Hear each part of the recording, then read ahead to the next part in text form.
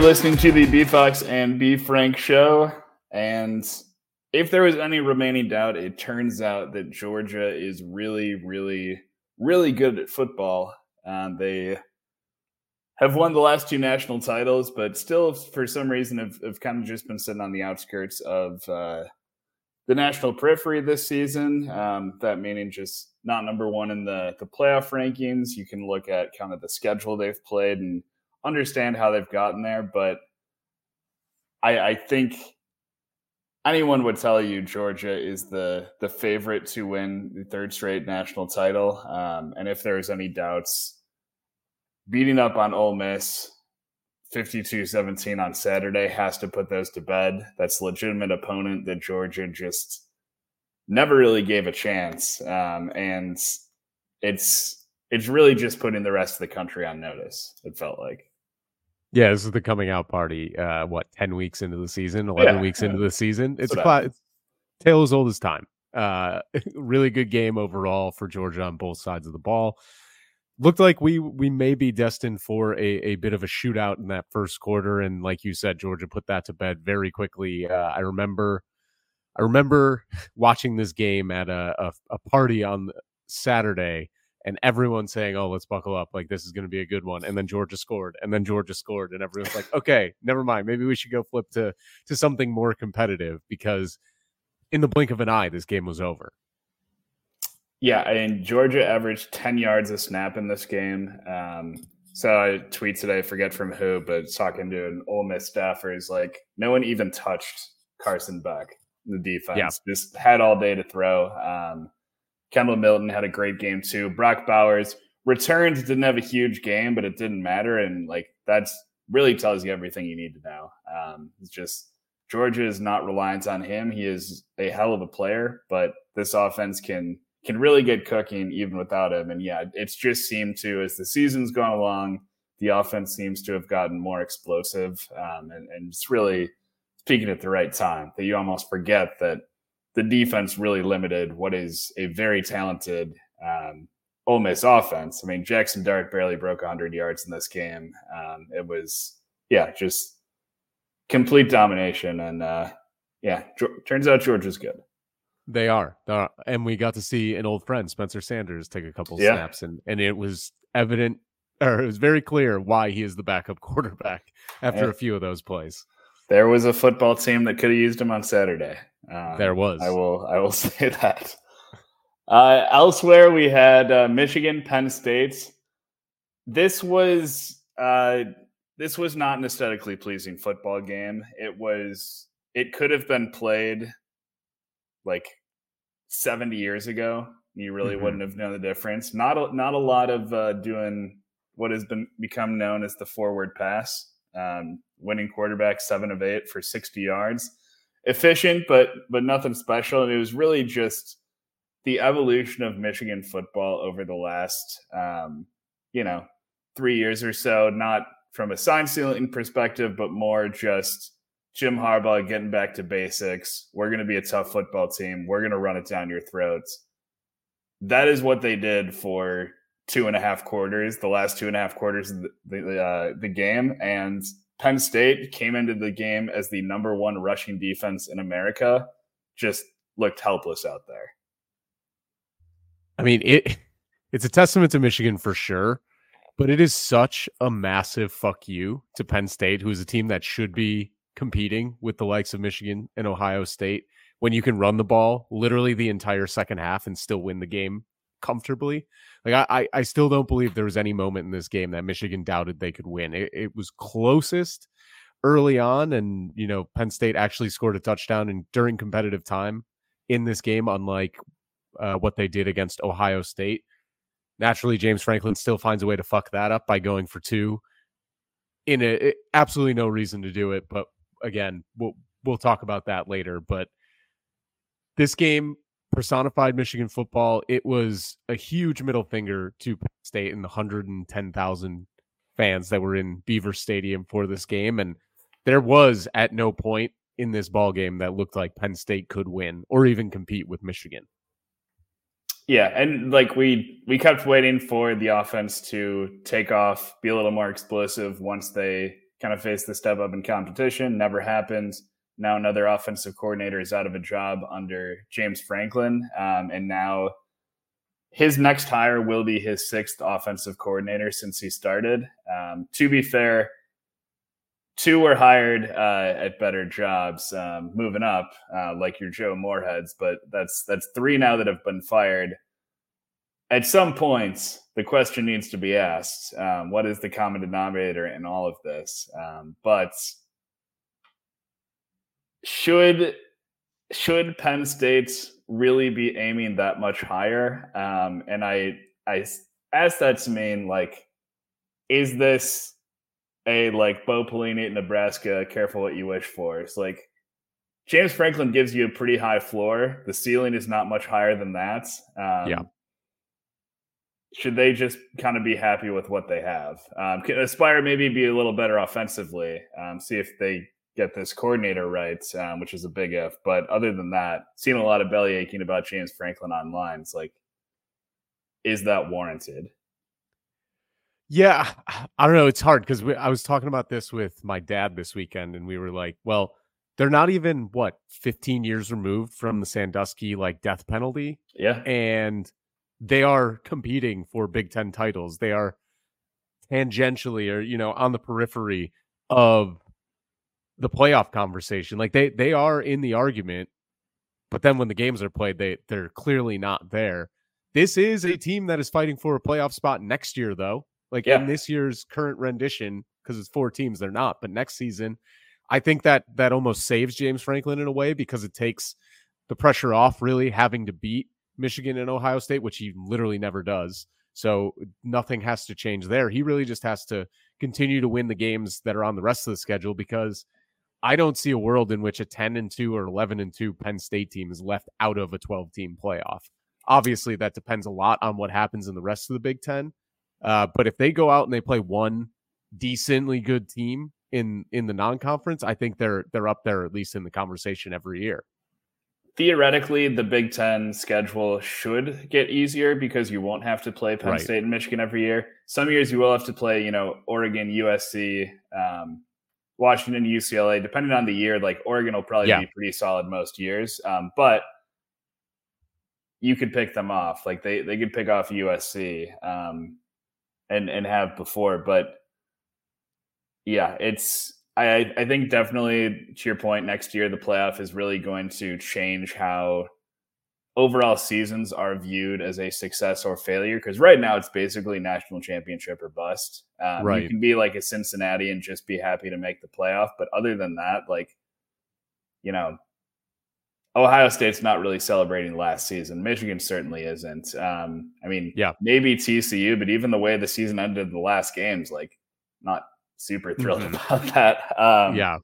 So once it expands to 12, you'll still have those same teams like Georgia, Alabama, Michigan, Ohio State. Like programs like that will still kind of view it as a national championship or bust. But you have a team like Penn State or, before this weekend, and we'll talk about it, like in Oklahoma State, where if you can at least get into that field, maybe you win a game, maybe you don't, but you can still, I don't know if people will hang banners or what they do for playoff appearances, but just getting in the field and kind of establishing yourself, like there's going to be bonuses tied to these things for coaches. It'll help extend tenures. And I mean, that's something that fan bases will be happy about, especially ones like Penn State that haven't been a part of the 14 playoff.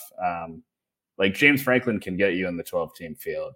So yeah, that's kind of where I'm at on it. But I understand being a part of the fan base, you're probably not thrilled. Just kind of no-showing all these big games. They were booing loudly for a vast majority of that second half, and I don't blame them because they played Iowa football. That's what they did against Michigan, and that never works. So, if you want to play Iowa football, I know a coordinator on the offensive side of the ball that knows Iowa football very well that is available. So go give him a call. I did like that the stadium basically bullied him into going for it on fourth. Yes. A couple of times. That was really funny. The slowest motion throwback pass to the quarterback. All right. Elsewhere, Washington narrowly holds off Utah. Tale of two halves, really. 28-24 Utah. at the break. And then it was just 11-0 Washington in the second half. Should have been more. This is one that I think will be held against Washington. It should have been, a 2-score finish at minimum, but we still see people out there affected by the Deshaun Jackson syndrome. I thought we were past this, dropping would-be touchdowns well short of the goal line, as Washington did on a late pick six. Pretty impressed by Utah for the most part. Certainly the first half, really strong offensive showing. But obviously Barnes just kind of fell off a cliff after the first half, and Washington just kind of stayed the course. But this feels like the kind of football games we've seen from the Huskies over the last month or so, closer than people would like, but at the end of the day, really hard to find too much fault with it, given how improved they were in the second half. Yeah, I agree with everything you said there. Utah showed us a different wrinkle. They could win the game throwing the ball, and they were doing that well in the first half. The run game really didn't show up, so that's a credit to Washington's defense for being able to stop that and really force Bryson Barnes to be a thrower, a passer at quarterback, instead of just kind of relying on the run game to do everything. Defense, again, it won't happen, but Kyle Whittingham deserves to be in the Coach of the Year conversation, whether it's in the Pac-12 or nationally. Obviously, that award is probably going to go to Norvell or Kalen DeBoer, depending on if one or both of them finishes the season undefeated. I just don't see any way that those two guys don't get it at this point, unless they really collapse down the stretch. But what Kyle Whittingham has done with a walk-on quarterback, injuries at running back so far that they have to put a defensive back at running back, and all these issues, still being competitive and still winning games in the best rendition of the Pac-12 in at least a decade is remarkable. But Washington, like you said, could have had more, should have had more. I still think Utah's a very good team. I don't penalize Washington for not winning this game by more, because I still think Utah is very good. And if you put them in a Big Ten West, they dominate. If you put them in the ACC, they are very clearly the second best team in that conference. If you put them in the Big 12, they can compete with the bigger teams. So I find it hard to hold anything against Washington here, but I'm sure that's what we'll see. Yeah, Utah would win the Pac-12 most of the last 5 seasons, even with an injury list as long as it is. But it is a so much better league this year. But this is just kind of they're scraping and clawing, and they're still right. Kyle Whittingham's still getting much more out of this team than most other coaches in the country would be able to. But yeah, Washington also very good at football. So just coming up short there. Kind of a game that would have pretty massive implications next year for the playoff. Missouri and Tennessee, 2 teams kind of hanging out around the top 15, looking for a big win to propel themselves into that projected playoff field. Too little too late this year, but Missouri just making a huge statement in this one. Blowout, complete control, 36-7 the final. Just really unexpected on my end for it to be this wide of a margin. I thought this was going to be a very competitive game, but Missouri just complete control, and you gotta tip your hat to them. Yeah, this felt like an evenly matched game. Definitely a strength on strength type game, but Missouri finally showed up in a big one. This is what they needed. They finally get that key win, 8-2. They have a very good chance to finish second in the East because no one's winning, or Georgia's already clinched, and Florida and Arkansas, those are 2 very winnable games. They can get to 10 wins on the season, maybe even 11 if they can get the bowl game. So that's a really great year for Eli Drinkwitz. Yeah, and Schrader for Missouri, just all-time game, over 200 yards on the ground, over 100 in the air, only the 10th time, or receiving, I guess, only the 10th time that's ever been done. And just Tennessee as a whole, really good rushing offense coming into this game, only 83 yards as a team. So, Missouri just took away what Tennessee likes to do. Joe Milton, as we know, really not able to win games 100% on his own. Needs some good supporting complementary football, and that's just not what we got here today from Missouri. Yeah, very Lawrence Maroney type effort from Schrader, if I can pull an old throwback name, just carrying the offense on his own. Yeah. As I remember when Minnesota used to be good at football. Those were special times. All right, so we're at the good, the bad, and the ugly. I will let you start. What was your good from this weekend? I want to say the SEC quarterbacks had a huge weekend. Obviously, the guys at the top, Jaden Daniels had a monster game for LSU. Jalen Milroe, 3 touchdown passes through the air, 3 on the ground. First time in Alabama history that happened. Carson Beck had a big game. And a guy named Spencer Rattler, I don't know if you remember him, almost 350 yards through the air and a couple touchdowns. He had a nice game. So SEC quarterbacks really were able to air it out and do some damage on the ground, as we saw with Daniels and Milroe. And that was a question mark, more or less, coming into the season, with the exception of Daniels returning. It's a lot of new faces. Didn't really know what we would see. I also had Jalen Milroe as my good. 3 rushing, 3 passing touchdowns. Will do that. I had Jaden Daniels as the best thing I saw this weekend, because that was just an incredible performance. Just over 600 yards of offense for him and 5 touchdowns. He is going to continue to be penalized by this defense. He should be the Heisman frontrunner right now. It's going to be very close and kind of down to the wire, but I think at minimum, we're probably not going to have it be best player on the best team, because, Penix, Nix, Daniels are all outside the top 4 right now, but this is relitigating something that isn't currently happening, but I just hate over the last however many years it's just become best player on the best team, which it should not be. And the counter arguments I always hear is like, well, that's not too different than MVPs.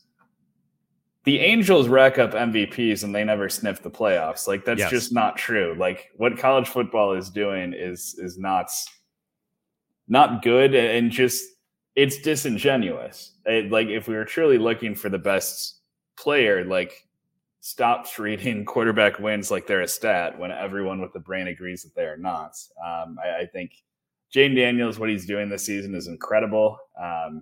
His defense is atrocious, and that gets held against him for some reason. So just want to ask that not be the case should he continue this remarkable run of play. Yeah, and even flip the question, where is LSU right now if they don't have Jaden Daniels? I mean, we've seen him go out of a couple games with injuries. They maybe have 2 wins, maybe 3. Like, they are an insanely different team without him on the field.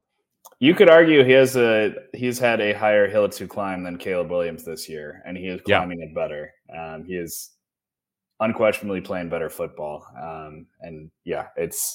It is not easy. Like, to go into every game knowing that, I have to do that. Like, what I'm doing is incredible, but I have to do this, or it is not going to end well.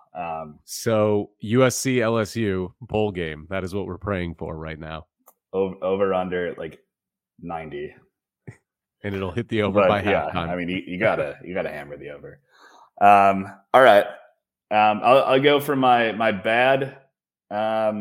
Oklahoma State's Big 12 title hopes are looking worse. It was a rainy game.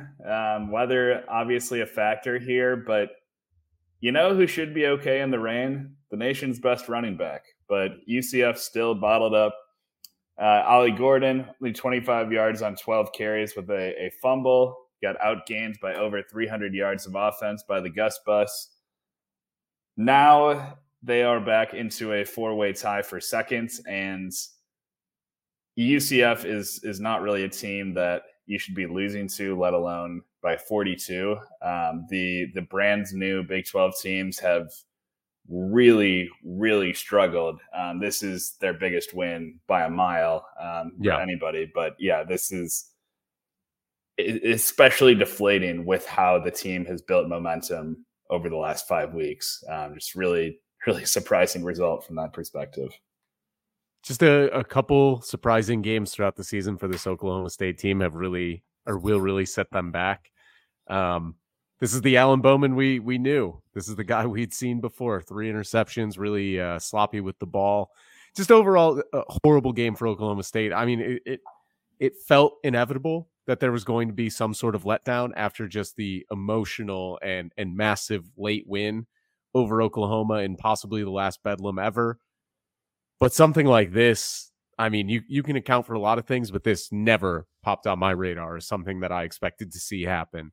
No matter what kind of letdown there was going into the halftime breakdown, 24-0, really only getting 1 offensive or 2 offensive possessions going where they had a chance to put points on the board. It was just truly ugly all around.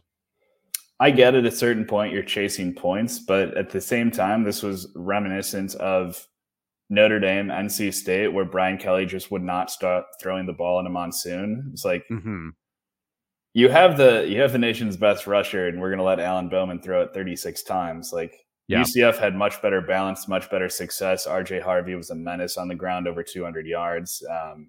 It also helps that Reese Plumlee can run, is a threat with his legs as well, and Bowman really is not. But yeah, just perfect storm. Literally and figuratively.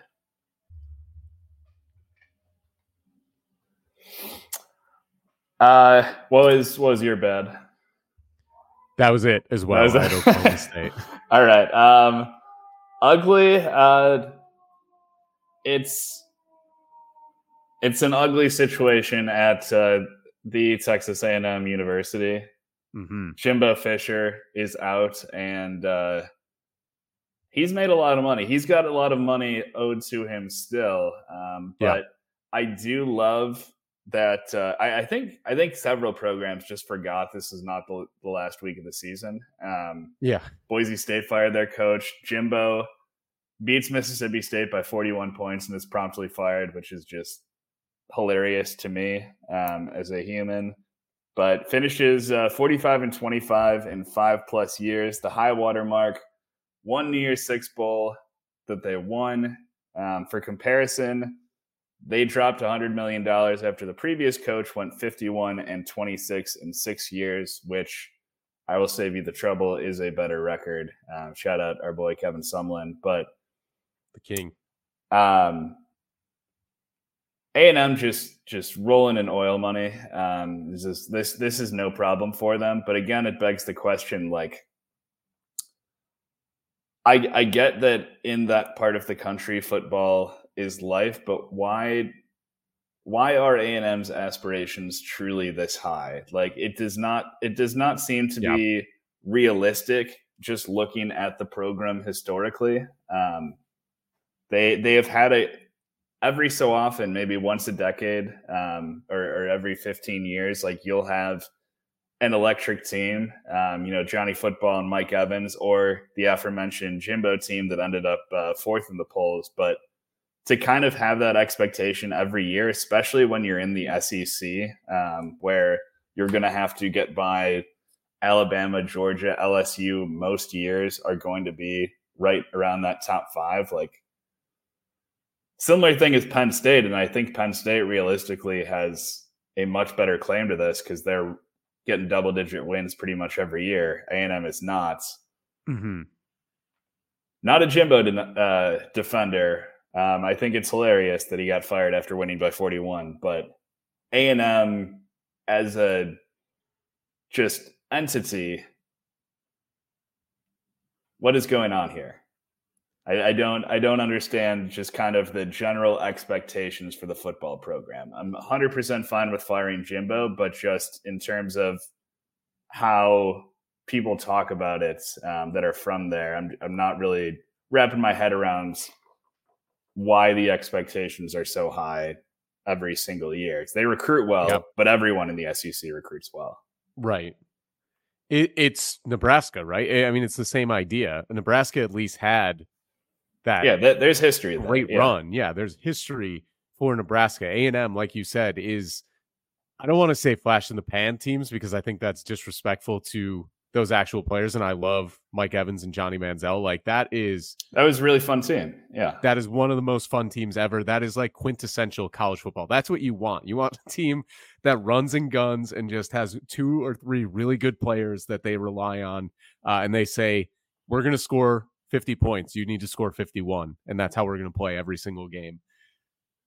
It is concerning. I think that the expectation or the goals that Texas A&M sets aren't realistic given the fact that they made the move to the SEC, especially because they are in the West. Like you will have to play Alabama, you will have to play LSU, you will have to play Auburn, and those are teams, Ole Miss, Mississippi State, like all of those teams cyclically have done well, and then obviously Alabama has been there at the top for quite a while now with Nick Saban. Joining the SEC feels like a fool's errand. Like it feels like a huge mistake because they could have stayed in the Big 12. Oklahoma and Texas move. And now who would you point to as the premier program in the Big 12 in terms of football?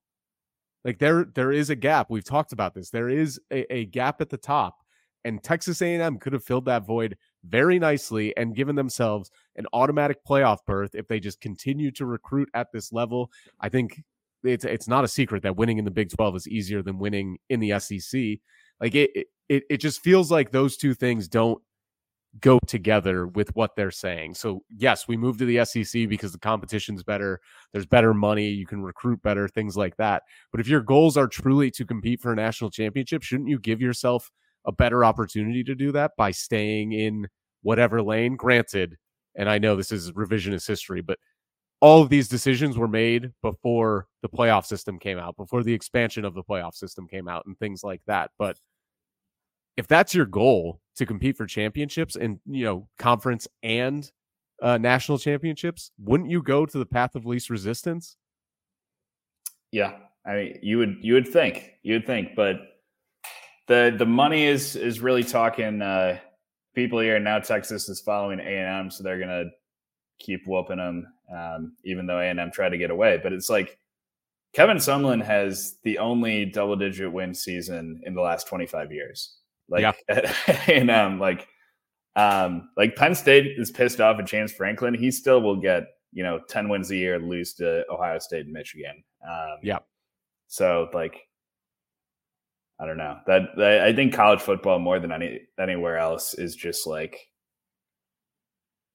fans always kind of want that next step, and it's not always realistic. Like realistically, A&M, again, this sounds like a neg, but if you could have like Iowa's consistently of getting 7 to 9 wins every single year without fail, you should probably take that without hesitation. But yeah, it's we'll see what the next move is. I'm sure they're gonna pay somebody a shit ton of money. So with another massive buyout, could be a pretty big name. But yeah, hopefully someone with a better track record than Jimbo, and not just 1 year Jameis Winston was unstoppable. Was that yours as well, or did you have a different ugly? No, we talked about this already, so I'll mention it quickly. But James Franklin against the top of the Big Ten is just ugly, plain and simple. Not necessarily a fair fight. Jaden Daniels for me, we talked about. Did you have anything else for best thing you saw overall from the weekend? So I did have the end of the Jimbo era as the best thing I saw. I'd never celebrate a man losing his job. I'm simply celebrating the concept of it, the idea. I would also, if we want to throw something else out there, I would also throw Sharon Moore's post-game press conference in there following the Michigan win over Penn State, forgetting he's on live TV, dropping multiple F-bombs, crying. It was one of the greatest interim assistant coach fill-in speeches or post-game interviews you could ever give. It was truly remarkable. A+, no notes on that.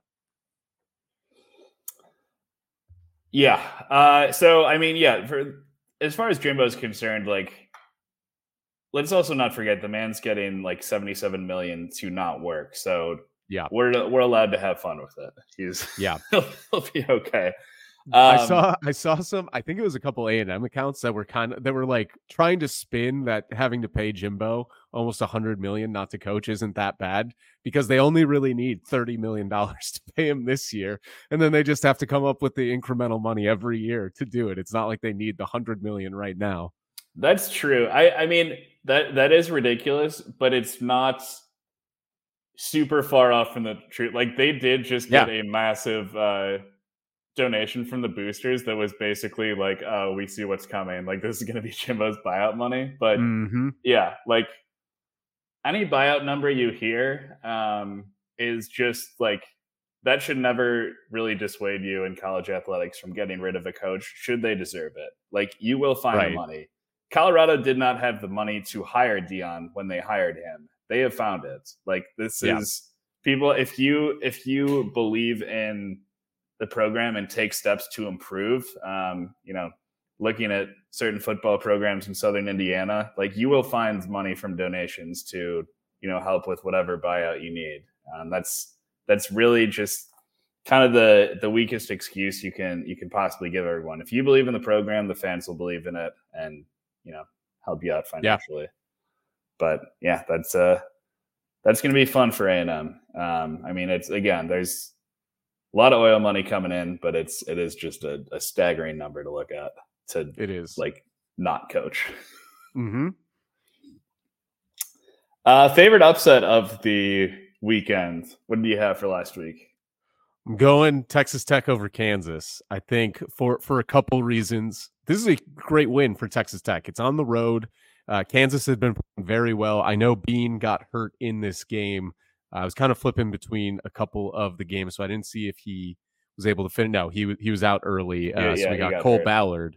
I saw him get knocked out, and then I didn't really see too much after that. Taj Brooks had a great game on the ground. They won it their way. And that's the biggest thing. Kansas is down offensively in terms of just what they have available to them at the quarterback position. They really turned into a one-dimensional team with the run game. And for the most part, Texas Tech's defense was able to contain them. And credit to the Red Raiders. They went on the road. Kansas isn't the toughest place to play in the world, but it is certainly getting tougher. And they got a big win. Yeah, Texas Tech is just kind of been scrapping in the Joey McGuire era.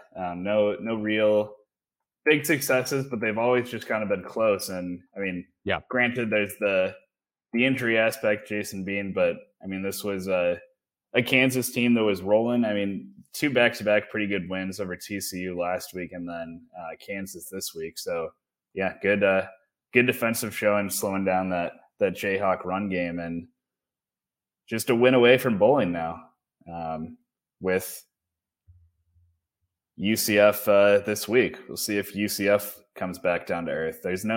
I will say it right now, there is no way that Texas Tech loses this game by 42 points. Yeah, the winner goes bowling. This is a big game. Yeah. I believe McGuire has not been to a bowl yet in his tenure. Is that right? Sounds right. So this would, I feel like they were, Okay, I'm gonna believe that's correct. So this would mean a lot to him, obviously, and just kind of get Texas Tech back closer and closer to respectability. So yeah, it's a big win. I'm going back to the well for one I've shouted out before this season. It's the original Us Against the World. Not actually original, but original for me this season.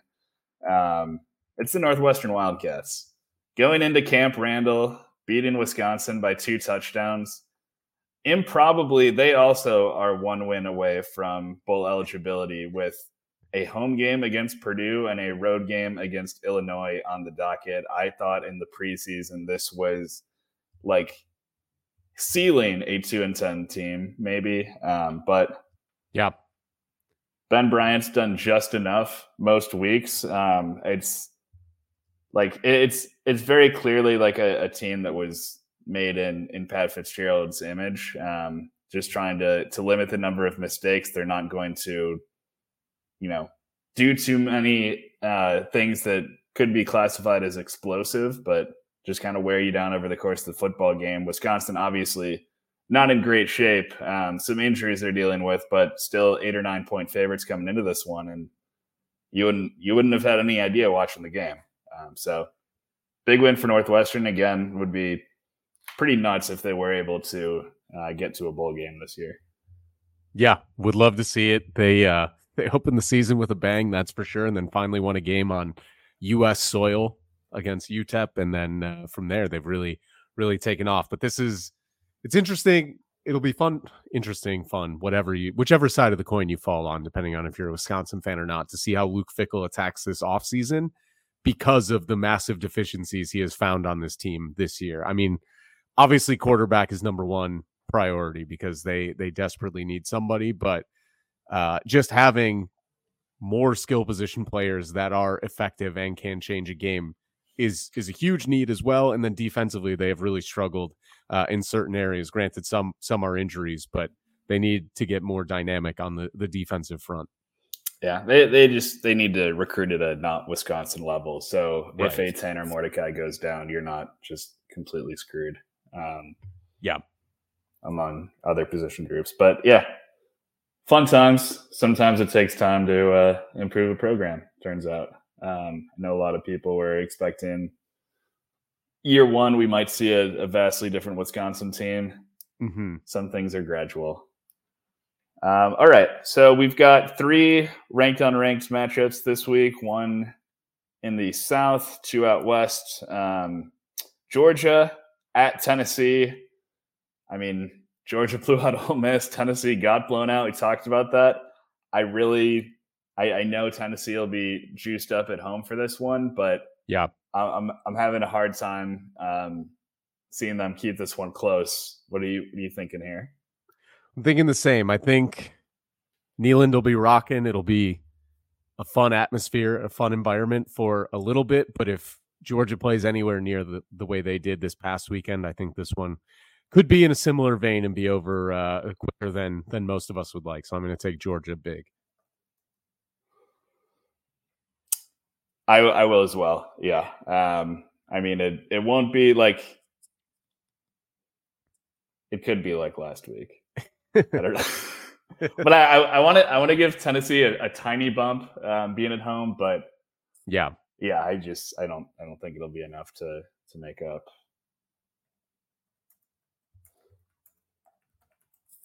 All right, Washington, Oregon State. This is probably the game of the weekend.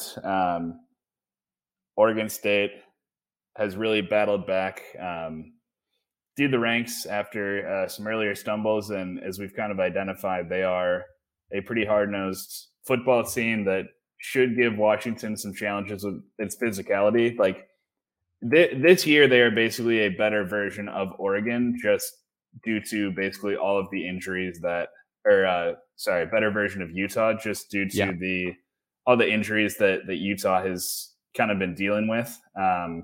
Obviously the stumble a few weeks ago against Arizona, but Arizona has just been rolling through everyone, so not really going to hold that against them too much. Who do you like here? I'm going to take Washington. I think this is going to be a very close game. Oregon State's coming off, I think, their biggest Pac-12 win ever. I don't remember the exact stat, but this is they won 62-17 over Stanford last week. Absolutely dominant.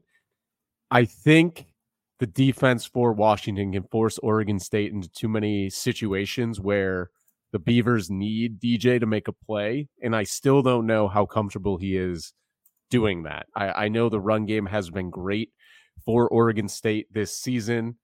They've had Damian Martinez really rush it well. Deshaun Fenwick's been a nice change of pace back for them. But DJ has controlled the ball well, but he hasn't necessarily had to make too many plays with his arm. He's still completing less than 60% of his passes. So I think DeBoer gets his guys ready. I think Penix is fired up because this is the season right here. This is their biggest game right now. That's no disrespect to Washington State coming up, but that's where they're at right now. This gives them the inside track, the chance for the playoff, and I think this is a game where we really see Michael Penix put his stamp down on the season. Yeah, I mean it's really a shame that that Oregon State has dropped 2 games that, I mean, Yeah. could be winnable because you finish with Washington, Oregon back to back. If you just keep winning out and win the Pac-12, like you'd Yeah. be in the playoff, which is quite the what if for one of the future Pac-2 schools. But Hmm. yeah, I'm kind of with you. I like Washington here. I think it'll be a close one as well. But yeah, Oregon State has not really been a huge passing team this year, and that seems to be what Utah was taking advantage of last week before the necessary adjustments were made at halftime by Washington. Right. So I gotta keep rolling with Penix and DeVore here as well. Finally, we've got Utah, we've got Arizona. Arizona narrowly escaping against Coach Prime in Colorado. Utah obviously coming up just short against Washington, going on the road here. Who do you think's going to win? I'm picking Utah. I'm going against Arizona for the first time in a while. I think this is going to be a great game. This could end up being the best game of the entire weekend. They match up really nicely, and this is a chance for Arizona to make a statement, like a true statement that they're not just this team that got hot. They are a team that can get hot and stay consistently and play well. So Utah, again, it seems like week in and week out, they're in a big game, and this is another opportunity for Bryson Barnes. I think this comes at a better opportunity, a better time. There's less pressure for sure, but he will get to go on the road and try and win another game. So I'm going to take Utah in a tight game. Yeah, 3 for 3, 3 road teams in Utah as well. And I mean, that's just the nature of the Pac-12 this season. Yeah. There's 7 teams already bowl eligible through 10 weeks. And, Colorado, Washington State could still find a way. But, yeah, it's a ridiculous league. Like, you're getting ranked matchups every week. And for some unfortunate teams, you're playing ranked teams 4 or 5 weeks in a row. But if anyone is capable of handling that, it's Utah and kind of what Kyle Whittingham has built over his pretty lengthy tenure. I think it's just him and Ferentz that are the longest tenured guys in America. So this is nothing new for them. They've been at the top of the conference. Arizona, it is a little bit new for them. They've had a great run. The wheels started to fall off a little bit, looked a little shakier against Colorado, who is obviously not a team that is going in the right direction. So I like Utah to bounce back here. That's a team that very hard to see them losing 2 weeks in a row. Yeah. And with that, we kind of get over into the realm of college basketball. We are 1 week into the season, lots to react to, lots to overreact to. Yes. But in fairness, not a ton of data points to go off of so far this season. So we'll go through some winners and losers. Obviously, some things to talk about, but not a ton so far. I'll start with you. Just go through. I have a hunch, but who might be your winners from the first week of the season? There are a couple obvious ones, as you mentioned there. I'm going to go a little off the beaten path for more of the story than anything else. But Garrett Johnson over at George Washington beats a rare type of cancer, at least finishes his treatment, debuts a couple months after that. Over the summer, he went through the treatment. He debuted earlier this week against, I believe, Stonehill, who George Washington played. 21 points on 8 of 10 shooting in his college debut. So credit to him. Really great story overall. And the now Revolutionaries, no longer the Colonials. I learned that today. George Washington 2-0 to start the year. Yeah, it's the A10 is going to be pretty interesting race this year. Jamie Bishop, the rest of the George Washington team is going to be a lot to deal with, but I kind of like what I've seen from the conference so far. Teams like Duquesne, pretty feisty, improved. If you can get kind of some of those traditionally bottom tier teams to be improving, as we saw from Fordham the last couple of years, it makes the conference a lot more intriguing, especially since the top half is not quite as strong in terms of fighting for at-large bids every season. So there is some opportunity there for sure. Yeah. I'm going to go with my winners, Dylan Jones. Also, just Weber State in general, but him specifically for really carrying that team 29-10 in a big win over St. Mary's team that many were picking to win the West Coast Conference. Of course, all these results changed nothing in any of the conference races, but still worth pointing out. It is kind of a guy that's been on a lot of mid-major, low-major watch lists for good reason, and showing out in this way so early in the season over, a top 15 quality team in the country. Very impressive, hitting the ground running right away. Really good for me after I put a St. Mary's Final Four future in. They lose immediately to Weber State. Started the championship DVD. Yeah. It's the early adversity. Exactly. And then also kind of the big game of the week, Arizona Duke, Friday, Arizona getting that win. And it's just kind of what they've been doing early in the season. They had a great non-conference stretch last year as well. Obviously, Tommy Lloyd very quick to downplay this post-game because, there's a lot of season to go. But Keshad Johnson making an instant impact transfer from San Diego State. Late game heroics, the go-ahead bucket, finishing with 14 and 8. Ton of talent on this floor. Duke is, a team we think very highly of. Arizona in as well. To be able to go in and steal that one on the road is a big resume booster. And for as big as or as high as we were on Arizona, they have still been trying to integrate a lot of new pieces. So to kind of see that play out early in the season and have it be relatively seamless, or, win a game like this and be impressed and not immediately thinking it's like, all right, there's a lot of work to do here. That's pretty refreshing and speaks highly of Tommy Lloyd. Yeah, great win. This is a team that I mentioned last week that I really love. I think they are national championship good. The biggest thing for me was the bench. They had 16 points off the bench in this game, only went 3 deep, so tight rotation early against a good Duke team. Duke's bench had 5 points. And when you have a little bit of foul trouble, Johnson, Ballo, Pell Larson, all with 3 fouls throughout this game, they were able to go to the bench, spell their starters and give them an opportunity to win this game.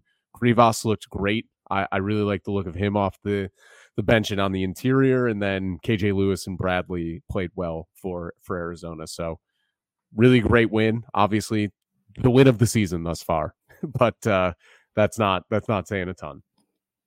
Yeah.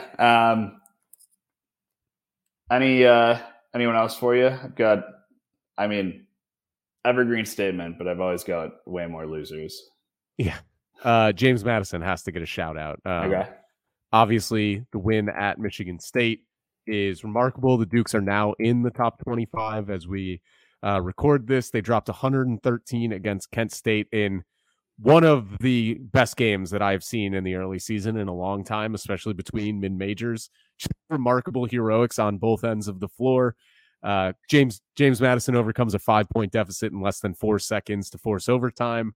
Kent State hits a 3 to force double overtime, and then the Dukes outlast them. And then 100 points again against Howard, who played a pretty good game against Georgia Tech. Took them to the wire in that one before they ended up losing. But James Madison 3-0 right now. They've got a number of guys that can do it, and they look to be a very dangerous team, top of the Sun Belt, that can make some noise. Not to jump too high or overreact as is the want to do this early in the season. Yeah, this is why the Max Sun Belt Challenge was created for games like James Madison and Kent State. Like two of the better mid-majors we thought coming into the year, and absolutely delivered. Just absolutely Houdini-like escape by James Madison. I know I was writing that off as a loss. It's like, not not a great look for Michigan State, but not entirely surprising and going on the road. But yeah, Michigan State did not look great in that game. James Madison did. So that is very much an earned win, not at all a fluke. So that's going to be somebody to keep an eye on in the Sun Belts for much of the season. Yeah. But that's it for winners. Yeah. But the Big Ten has not looked great. And this is a little early in the season to be having this discussion because normally the complaints are about tournament performance, but the tournament performance is a lot of times based on getting that many teams in. It's because the league does pretty darn well in non-conference. You see a lot of games every year, like your Michigan State's beating Duke, teams like Wisconsin beating teams like Marquette, Illinois over Texas, things like that. Indiana over whatever Gavitt games, ACC, Big Ten Challenge they send to Assembly Hall. But we are not hitting the ground running. We as the Big Ten, I'll use the royal we here. We are hitting the ground and falling flat on our face. Michigan State losing to James Madison. Michigan State shoots 1 for 20 from 3, and all of their returners do not look like they've improved at all. Pretty concerning, knowing Tom Izzo and how he prefers to very, very slowly work freshmen into the rotation. Rutgers losing to Princeton, just hilarious to me, but reflects poorly on the conference. So it was awesome. Got to mention that. Awesome. I mean, Ohio State struggling against Oakland and then, dropping the game to A&M. No shame in that as a single data point, but Ohio State struggled against inferior competition. So is Illinois, so is Indiana. And there are a lot of things to work on in all of those programs. Maryland, dead last challenge in the Asheville Championship, losing to Davidson and UAB.